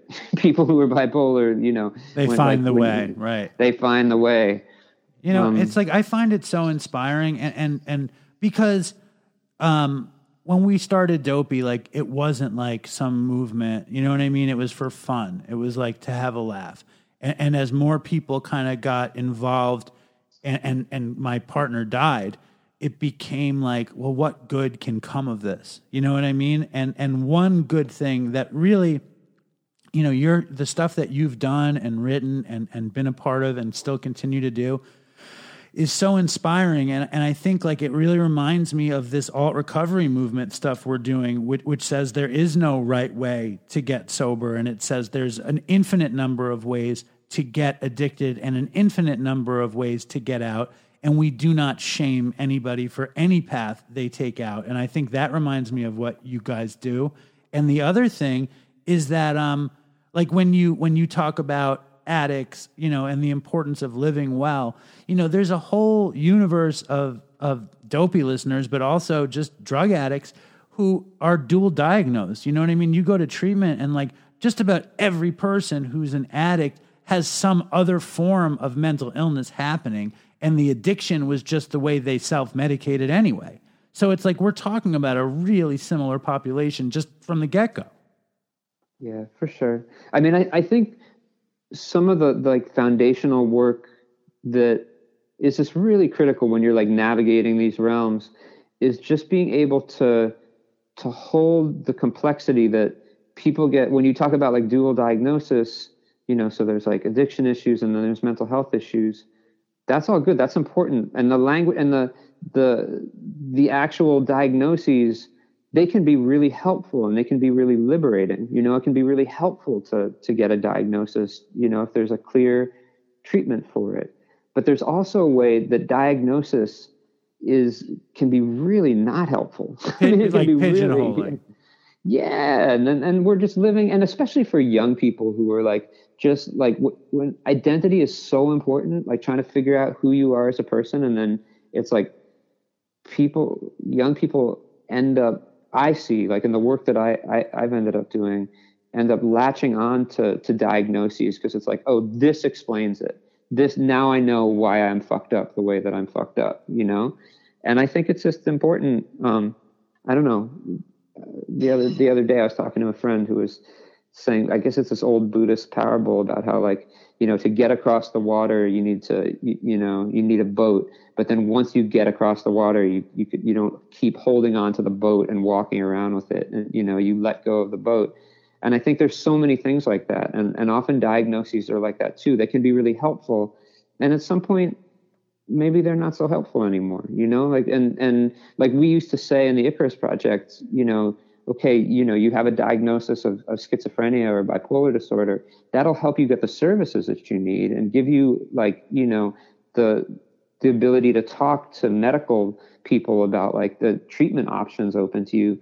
But just because you have that like diagnosis, don't let it get into your soul, you know, like that it becomes a part of you. Like so much of what mental illness is actually just, you know, it's about having a broken heart because you've had hard things happen to you in your life, and being able to like recognize that like the pain and the suffering, like you need to tend to that stuff and not just say like, oh, well, that's because I'm so broken, you know, no, like there's also a way that they've done all these studies that, I don't know, maybe you've noticed out there, there's all these campaigns, like these anti-stigma campaigns that are like, oh, you don't have to be ashamed of your mental illness. You can, you know, like it's like a disease just like any other. But like, that's also kind of a bunch of bullshit because those anti-stigma campaigns are almost entirely funded by pharmaceutical companies. And it's like in their best interest to sell drugs. So of course they don't want people to like be ashamed of their mental illness. I think it's just important to remember that like, we are complex beings and that like these diagnoses they're not hard and fast things. Like, this is who I am. Like schizophrenia is a great example. Like, what the fuck is schizophrenia? If you look at like the history of schizophrenia, it's like changed its definition so many times, you know, from the time that it started. In many ways, like another way of saying it is like, I'll say it like this, you know, when you're walking down the street in New York City and you see like someone who's like, you know, dressed in rags and like talking to themselves and they smell and they're like, you know, waving around their hands and stuff. And you're like, oh, there's a crazy person. Yeah, fair enough. But like like homeless people, like crazy homeless people are really just like a reflection of the larger society that we're living in. We're all like, they're like a shadow. They're, you know, and that like, you can't separate out, like, they're not just crazy. Oh, that person is crazy. It's like, no, the fucking society that we live in is crazy. It's crazy the way people are socialized. It's crazy the way we treat each other. They're the symptom of the bigger problem. Right. And thus, you know, it's like looking at people and saying, oh, they're like, that's just, you know, that's a person, they're like less than human, you know, or they're just crazy. I'll tell you, like, one of the things I've learned after all these years is that so many people walking down the street, like, are actually really scared of what they have inside themselves, and that they don't want, they feel like they're on some level that they're crazy, and that they can't actually talk about what's going on with them. And it's much easier to point to someone else and be like, oh, look how man, fucked up that guy is. Well, and right. that's so, again, so similar to addiction stuff, but one of the differences, it's like everyone says once an addict, always an addict. You know what I mean? And you say that, sometimes it's just defamation, but when I say it, it's just to remind myself that it's probably dangerous if I ever take drugs again. Like, because if I put drugs into the system, I will probably be totally fucked. You know what I mean? Like, and I'm not willing to take the chance at this point. And like, that's the way I look at once an addict, always an addict. And you have the same people in the street that are just totally demoralized drug addicts, who are also who are dual diagnosed. And it's like the population ebbs and flows and snakes around each other. And all that matters is how to like support each other and like have compassion for each other and look to help each other, because that's a way that we can all have a nicer life. And I'm not a big like kumbaya singing style person, but like the fact that you have a community and that we have this community, and I bet you there's a lot of overlap, it's beautiful. Okay, well, full circle. Like, think about where we started this conversation. I mean, like talking about like punk rock and like rock and roll and counterculture. I mean, I feel like I grew up in like cultural, like a cultural milieu where there was like a lot of behavior that would have been considered crazy, like that, but that we kind of normalized. I mean, that I don't know if you ever listened to that Suicidal Tendencies song, Institutionalized. Yes, there's like that famous song, yes. I'm not crazy. You're the one that's crazy, Give me a Pepsi. Yes. Right. All I want is a Pepsi. Yeah. All I want is a Pepsi, Mom. Yeah. I mean, I think in many ways, what saved my ass when I was a teenager was that I was 18 years old, and there I was locked up in a psychiatric hospital. And there they were telling me that I had a biological brain disease, that I was going to have for the rest of my life, and I was going to have to take meds for the rest of my life. But I had grown up, I'd come of age in a counterculture where basically the whole idea of normality was laughed at, or like if you were normal, there was something wrong with you, like in order to be a part of the community that I was a part of, you had to be crazy. So your sickness was a badge of honor anyway. That's right. And like, and that's what's helped me, like when I talk about, like identity formation as a young person, that shit really helped me. It really fucking helped me. And then when I got out of the psych ward and then, met those guys and we started that band Choking Victim and we were playing shows, it was like, I could have gone in a really different direction. It could have I could have spiraled out, and I see it all the time because I'm a therapist now and I work with all these people who didn't have that. Like, they didn't have a group of people, and they're way more isolated. I mean, the thing that you find out when you in the mental health system is that the people there are so isolated. They like don't have friends, and they don't like, and even if my friends were fucked up, they were still, people that I was connected to. And like, as we got older, I feel like I count myself very lucky because I have a lot of solid friendships. I have a lot of people who, that's so important, man. So many people don't have that. Sascha, what was the Icarus thing about friends as medicine? Oh yeah. So we used to say friends make the best medicine. We put out this book called Friends Make the Best Medicine, a guide to creating community mental health support, something like that. It was like a guide for people to start Icarus Project groups back in the day. But that was we were like, friendship is really important. Now it's funny because, years later, someone was like, fuck that. They were saying to me, they were like, they were all pissed off because the thing is that, you know, your friends can also let you down. Your friends can also, you know, your friends can also be assholes. You know, absolutely. And not everybody gets to have friends. You know what I mean? It's like if you're lucky enough to put yourself out there around the right people, like it's a blessing. You know what I mean? It's like in this Dopey Nation thing. I think I told you, like, it's a bunch of like totally random people from all over the world, and like a bunch of them are like, I met my best friends from being in this community. Like, and I was like, holy shit, like that's the nicest thing I ever heard. Yeah, that is really sweet. That feels really good. Doesn't it feel good to be like, whoa, you know, the things that were the things that were fucked up in my life have ended up being the things that, you know. It's wild. Like, isn't that a wild thing? It's wild. It's wild to me. Like also just like as I try to like, and this is where I like, you know, I'm capitalist swine, and I try to like make Dopey make me some money. Like to make it a job. I'm tired of working in this deli. I wanna like, I'm tired of working in this fucking deli, and I want Dopey to be this big time thing. And the irony is the thing that cost me every dollar I ever had, I'm trying to turn into this thing that supports me and my family. You know what I mean? It's like, it's so funny. And then also the thing that almost killed me is now helping other people. It's totally like bizarre. And you're doing the exact same thing. It's the exact same thing. Yeah, for sure. Yeah, well, you know, I ended up... How come your for sure is so not enthusiastic? It sounds like you don't think it's the same thing. Do you think it's the same thing, or do you think it's not the same thing? No, I was just... That was like a reflective for sure. Okay, I was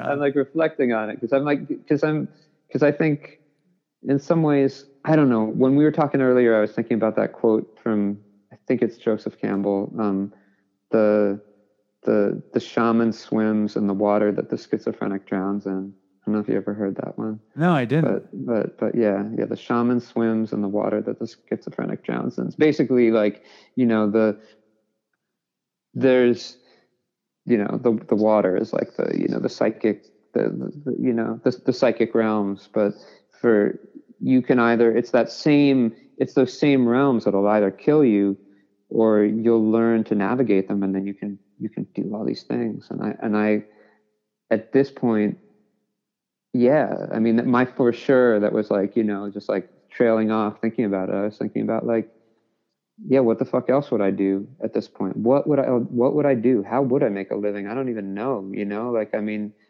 I spent a bunch of years working to try and make, there's like these first episode psychosis programs that are like these national programs, and I was working in them to try and make them better for the young people that they serve. And then I decided that it was just driving me crazy, and I was going to move back to Oakland and you know, start a private practice.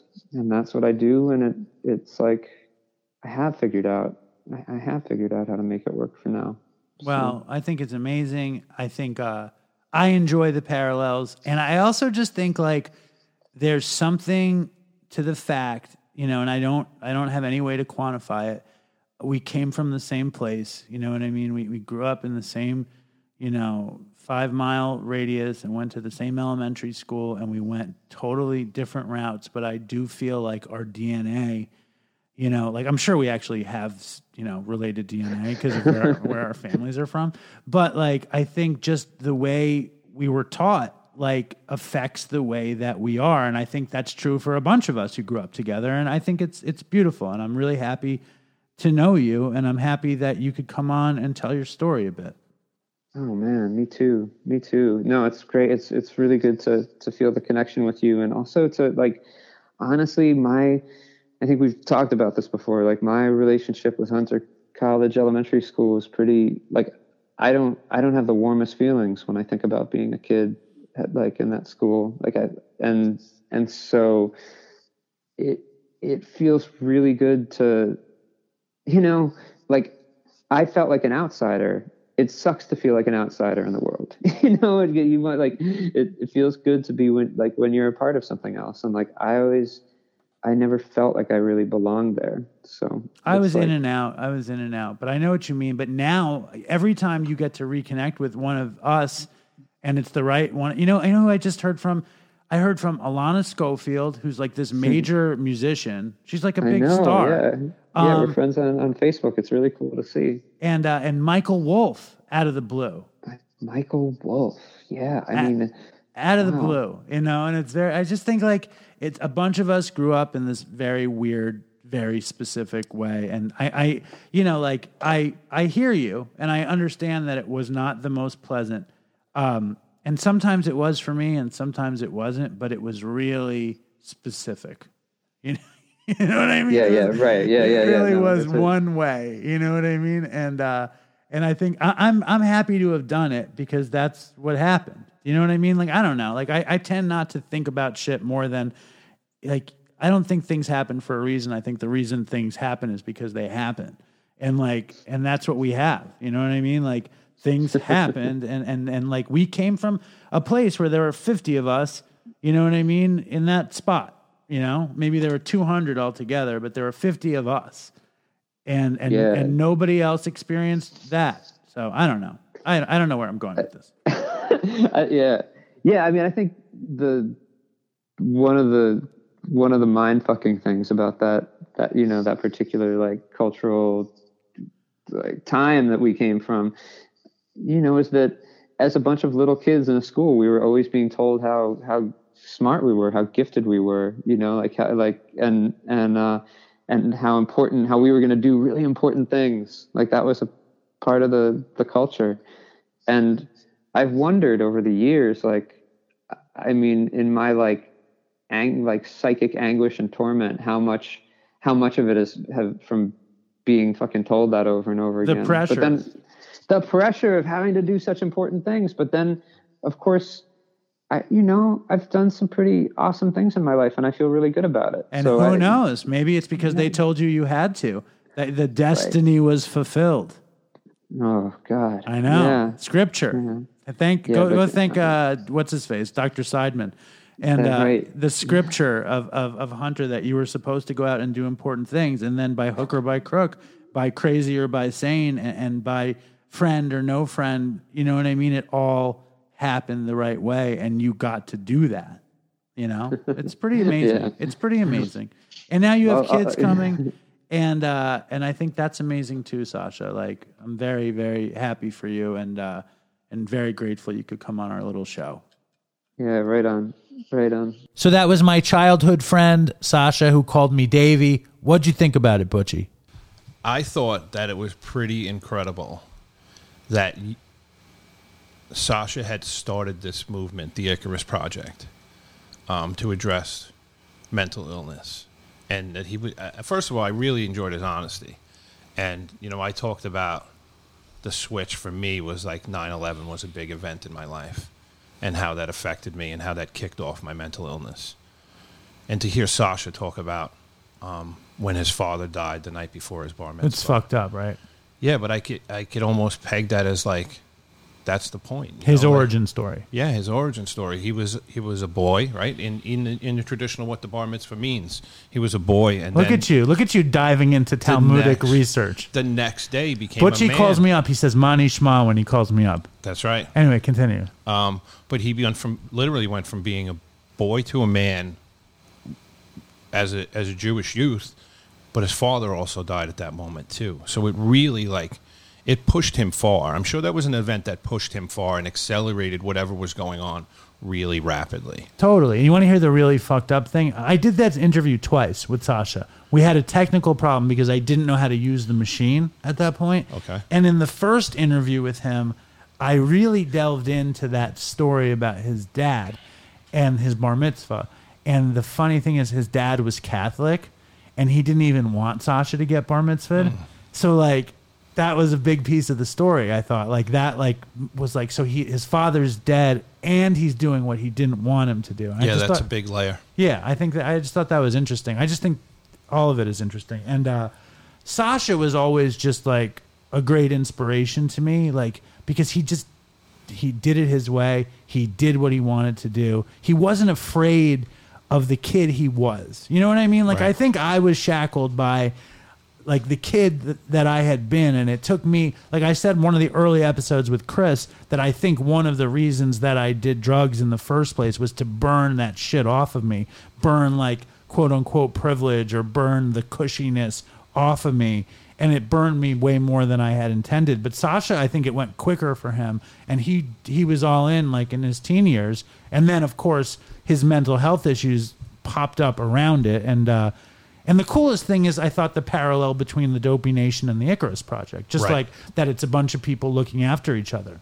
Right. I thought that was pretty cool too. That for what you've done with Dopey and what you started with Chris, and where it's gone, and to hear him follow a similar and very parallel path with the Icarus Project, and that you both were friends as youths. Like that, was there something in the water in Lower Manhattan that like made you guys have this compassion for other people that were going through like what you were going through? Was there something there that like where I find it strange that both of you started such movements and were friends as youths? Like I don't know what the commonality was. That I think we were both like, we went to this school that was like super smarty school, and we were like on the outside of the super smartiness, and that's why our distinguishedness is this. I mean, do you know about some of the notables that went to our elementary school? No. Fucking Lin-Manuel Miranda went to our elementary school, the guy who did Hamilton Right. and In the Heights. Yes. The dude who wrote Frozen, the music from Frozen, he was in West Side Story with me. Max Kellerman from First Take, he Yeah, was like ESPN. I used to go to parties at his house when I was a kid. Wow. Like it was like a lot of like fancy folk, you know, and like me and Sascha were kind of like not that fancy. So like we've operated this way versus like writing big musicals and plays and Max Kellerman is like one of my fucking heroes. He's like he's a villain. He's like villainous, and like he always was villainous. Like in high school, like he was villainous in high school, but he started doing what he's doing now when he was 13. When he was 13, he had a Manhattan public access show called Max Unboxing. When he was 13, with the blue background and the fucking phone in front of him, and he was exactly the same. You know, he had this vision from then. So like I watch Max on First Take, and I love Stephen A. Smith, and I'm just blown out by that. And Sasha's a hero of mine too, but like these people like made a decision and they just didn't give up, which is what I've developed way later in life. Yes. Well, that's, you know, it's kind of like that outsider thing, like trying to find, you know, get in where you fit in, and trying to find where you fit in, and hearing like, you know, Sascha tried a lot of different things, like from 1 year listening to Cuts Like a Knife and going to your first concert, and then the next year you're into like the Sex Pistols, Like hardcore. right? That's a big flip there. But it seemed like he was open to like discovering who he was and what he was into. Did we say, because again, we did 2 interviews, did we say in that interview that he was in the movie Big? No. Okay, that's the other thing. He was in the movie Big, and he didn't have a real part. They like mined my high school for kids to be background players in Big. Okay. And like, you remember in the end of Big where Tom Hanks becomes Tom, he's like hanging out in Jersey, like seeing where he should be as a kid. He like goes by the pizza place and he sees the kids at graduation. Sure. Like Sasha's in those scenes. And Linda's brother is in those scenes. And a bunch of kids from my high school are in those scenes. Wow. So it's like a real seminal coming of age. I don't know why I'm even bringing it up. When I brought it up to Sascha, he like laughed because like I was like, well, I was so resentful that they didn't put me in Big. Like I think that would have been the coolest thing. Yeah, that's pretty. I mean, I think that's just the way things happen in New York, though, too. Right. You know, I mean, it's strange to me that you and Sascha kind of followed the same path on 2 different things, but makes I think sense. it only would make sense in New York. Right. I get it. So like, just some things that are happening now, right? We just went on vacation too. I felt the same thing, but I never ask for the time. Like I never say, I'm feeling it. Can I decompress? I don't think I'd be allowed to. I don't think I'd get the decompression pass. It's taken a lot of work with my wife and our relationship. Like that's not something I knew how to do 5 years ago. That's not something I knew how to do 3 years ago. I know that I get squirrely on vacation if I don't self-care. So I make sure that I have to do that. And I communicate with my wife, and I tell her that. Listen, I'm hurting. I need to take notes on this kind of thing. Well, I mean, it's something that you work on and you build. It's not something that like it's not a checklist you can run through. You have to build up on it. And, Jess fortunately knows when I get a little squirrely. She can tell when are you okay? Do you need a meeting? What are you doing? Because I didn't go to a meeting either. I didn't go to a meeting for fucking 2 weeks. I didn't go from a Sunday to 2 Sundays later. And then while we were away, because we don't talk about this on the show really at all, but Linda's dad is really sick, and Linda's mom takes care of him. And when we were on vacation, they used to come with us to my dad's house upstate, and they couldn't come because Linda's dad is too sick. And Linda's mom was like, I want to go on vacation. And they asked me, is it okay if they go away when we get back? And like most of me is like, fuck that. Like, what am I'm going to take care of the kids, do my job, do everything while you're gallivanting out east. But like a little bit of reality set in, and I was like, go, and so for the past 2 days, I've been here kind of doing some Katz's work, doing some Dopey work, setting up Dopey Day, trying to like run everything as best as I can. But I'm amazed, like, because like I always complain to Linda about how hard I work, this and that, and she tells me how hard she's working, and I'm like, give me a break. But like, I'm killing myself with these kids. Like, it's like right now Susan's downstairs watching the Octonauts, and I feel a little bit guilty about it. Linda doesn't like Susan to even watch TV, so like I don't know how she does it. Right. I mean, it's kids are a job in their own. I mean, I have teenagers. I like saying though, like I'm working and like real like misogynistic stuff, and now it's like here I am. Well, I'm letting the children, like Nora's at somebody's house swimming and Susan's watching the Octonauts and we're doing Dopey. But like I haven't had decompression in a while, and I love decompression. I've also been eating, by the way. Like all my diet shit is out the window. I've been eating like ice cream, like big ice cream. Big. Like been really big, like Okay. the big bowl. Like we bought, like there's the pint of Haagen-Dazs, but then there's the bigger size Haagen-Dazs. You're on the bigger size. Well, I bought the bigger size because family was coming over. Okay. But I've really taken advantage of that size. And then you know what I do? Because they don't make a bigger size chocolate chip. They just make the bigger size chocolate. I bought the Lintz 60% cacao dark, and I'm cutting up the fucking chocolate chips myself. And I'm stirring chocolate chip, my homemade chocolate chip with peanut butter, which is really the best. How's that not self-care? Is it self-care? How is that self-care when I wind up pre-diabetic or diabetic? Well, it's Then what? it's harm reduction self-care. Right. You're not doing something that could really hurt you. I mean, it could hurt you if you keep eating your chocolate chip and throwing your own The chips. artisanal chocolate chip? Yeah, the Dopey chocolate chip. Dude, I want to do like some sort of like, because this YouTube thing we're working on, and you're going to be a big part of it. We're going to kick off, just so you know, we're going to kick off the YouTube by reading the daily reflections, and I'm finding I barely understand what the daily reflections say. Okay, that's 2 of us. Like it's thick. Yeah. It's like thick and like and not lively or fun. Well, yeah, you got to pull it apart. So look for that, Dopey Nation. Fucking daily reflections coming soon. Would you like to hear a Dopey voicemail? Yes. Okay. Oh, by the way, Butchie's a big Dopey listener. Yes. So what is it like to be on the show? Is it thrilling? Not that thrilling. No, it is thrilling, and it's strange to hear myself on a show like this. Like to think that I'm on a show that like Andy Dick and Lenny Dykstra and Tom Arnold, right? And people that Killer Mike, even going back to Killer Mike, like to hear that I'm on a show that they were on. It's pretty fucking cool. Nice. Yeah. So you're thrilled. Absolutely. Would you say you're thrilled to pieces or just a little bit thrilled? I'm thrilled to pieces. All right, here we go. Dopey voicemail. Hey, Dave, Dopey Nation. I just wanted to check in with a short story about my first DUI. So it's February 2015, Valentine's Day, actually, and my wife was about like 6 months pregnant, and we had some plans to go out, but there had been sort of a freak blizzard, so we just stayed at home. And at this time, I was prescribed like benzos, Ambien.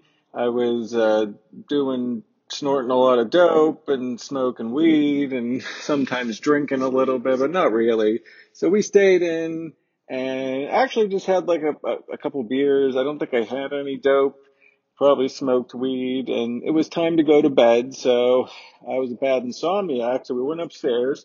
I took my my Xanax, probably like a couple milligrams. I took probably about 20 milligrams of Ambien. I used to snort it.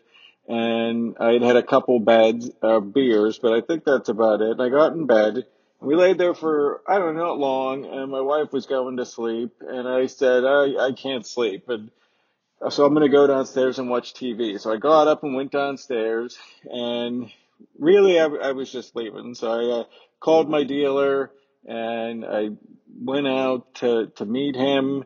And it's a little hazy because I guess I went out and I got dope and I came back, and then I did some, and I must have ran out because I left to meet him again. And initially, when I left the second time, I locked myself out without the car keys because I had parked the car outside, so I didn't have to open the garage door.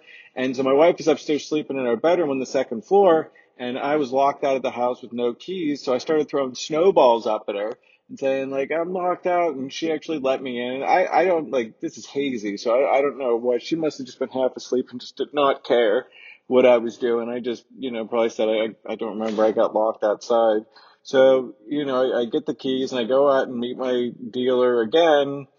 And I think something must have happened with the money or something, because I came back to the house and got a check, because I used to pull the scam where like you could deposit a check and they would give you credit for a certain amount. So I would like write checks from like one bank, like my wife's account to my private account, which I never canceled. And so I remember doing that, and I was driving around downtown in the city, and I think I just I found an ATM for the bank that I used, and I just like parked the car in the middle of a downtown street, but it was like 3 a.m, so there's no cars around, but I should have got arrested.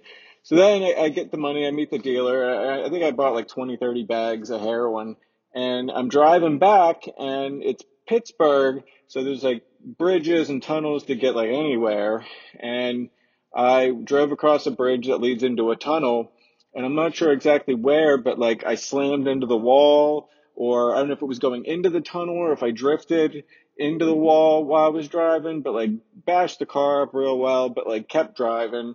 And I guess some people behind me had called the cops and reported it. So I come out of the tunnel and I pulled up a side road that was on my way home, and I pulled off the side of the road to see the damage. And I remember this, and then the police came up while I was surveying the damage. So and they, I remember a little bit of this. They were like, oh, what's going on? Asking me the questions. And I was so wasted. I couldn't even keep my eyes open. I couldn't communicate. I didn't know where I was or where I was going. I think, I didn't know that there'd been an accident or, what had happened to me. So they put the handcuffs on and throw me in the back of the car. And that's the last thing I remember. It's total black. And the next thing I know, I'm like walking out of a police station. My wife is taking me out. And bear in mind, she's like 7 months pregnant at this time. So it's making everything so much better. And, we go home. And so when the police were, I guess eventually, she had called around to my friends and couldn't find me at like 5, 6 in the morning. And then eventually she called the police. The police called her. I can't remember. And so she came down, had to pick me up. And so they were like, yeah, here's his belongings. And they gave me my wallet back. And my wallet had this like gigantic bulge in it. Like it was so obvious. My wife's like, and of course, there's like 20, 30 bags of heroin in there. And the police never found it. I don't know how they didn't find it. They gave her it back to me. And, we went home and I passed out. And, the car was wrecked. And I really didn't get in too much trouble. It was my first time ever getting in trouble. So, I took some DUI classes and it just went away. The car was totaled. We had to get a new one. That was actually the third brand new Hyundai Elantra that I had crashed that month. And, amazingly, I didn't go right into treatment. I passed out at work shortly later, and they sent me to rehab. And, I relapsed a billion times. It did not take, but I'll have 4 years this September. So, if anyone could do what I can. Anyway, stay strong, Dopey Nation, and toodles for Chris. I love that story. That's a good one. The irony of listening to the story with law enforcement where they don't find the 30 bags. I'm like, yes, he got the wallet back with the 30 bags in it. I'm like thrilled for him. It's amazing because that's not the first time. I hear that more frequently that I don't, that they missed it or they didn't find it. And it's either lazy, don't know what they're doing, or they know exactly what they're doing and they just don't want the paperwork. Right. Yeah. Crazy. Yeah. But I'm proud of this guy. This is John, and I'm proud of John. He has 4 years, so I'm going to play the... Congratulations, John. Thank you for the voicemail, and I appreciate everything the Dopey Nation does. I cannot thank you guys enough for being a part of this thing. Like, I'm almost like in denial that it even exists, but I am so proud and grateful for everything that you guys are doing. And the fact that Dopey Zoom is happening and an upstanding member of the Dopey Nation like Butchie, who's 16 years and gets so much out of it, like that means something. So thank you for that, Butch. Anytime. Dave. Mr. TJ. Anytime. And fucking, dude, I mean, like, I don't know. Like, this show is a different kind of show, but I'm very, very proud that we get to put it out. I feel good. It's a good one. And love Dopey Day. I gave myself a break. I didn't go nuts with Dopey Day. Last year I went crazy with it. I went to town. I wrote every celebrity, would you put the Dopey logo over your eyes? And if they didn't get back to me, I wanted to kill myself. Because I was scared they didn't like me. And so this year I was like, fuck it. I'm not asking for shit. I'm not doing it. Like, whatever happens, happens. And I didn't have a heart attack. Yeah, it was good though. I saw Amy Dresner put her eyes up. Dopey Dres. Yeah. She's true blue. Yes. So, anything you want to say before we go? Thanks for having me. Dude, it's a pleasure. Yeah, it was good. I'm glad to be here. All right. Let's do this again. We'll do it again. Okay. Stay strong, Dopey Nation, and fucking toodles for Chris. Toodles for Chris. I want to take a walk around the world. I wonder would it do me any good? Until I get some money in my pocket, then I guess I'll just have to walk around my neighborhood. But I want to be good so bad. Want to be so good, so bad, so bad. I want to be good so bad. Bad desire's all I ever had. And I want to take a ride up in the sky. Watch as aeroplanes just pass me by. And I want to see a Lear jetliner take a dive, just to show all of these people what it means to be alive. But I want to be good so bad. Want to be so good, so bad, so bad. I want to be good so bad. Bad desire's all I ever had. And my shadow's getting smaller and smaller. And it's time to where I stand. Shadow's getting smaller and smaller. And it's time to where I stand. And I wonder would they pay it any mind when I leave this busted city far behind. I'll take the high road, however far it winds, because peace and love are very, very, very hard to find. And I want to be good so bad. Want to be good so bad, so bad. I want to be good so bad. Bad desire's all I ever had. Damn it, all these suckers make me mad. And it's all I ever had. And it's all I ever had. And these suckers make me mad, and I want to call my dad, and it's all I ever had, and it's all I ever had, and it's all I ever had. And it's all I ever had. And these suckers make me mad, and it's all I ever had, and I want to call my dad, and it's all I ever had, and it's all I ever had. And it's all I ever had.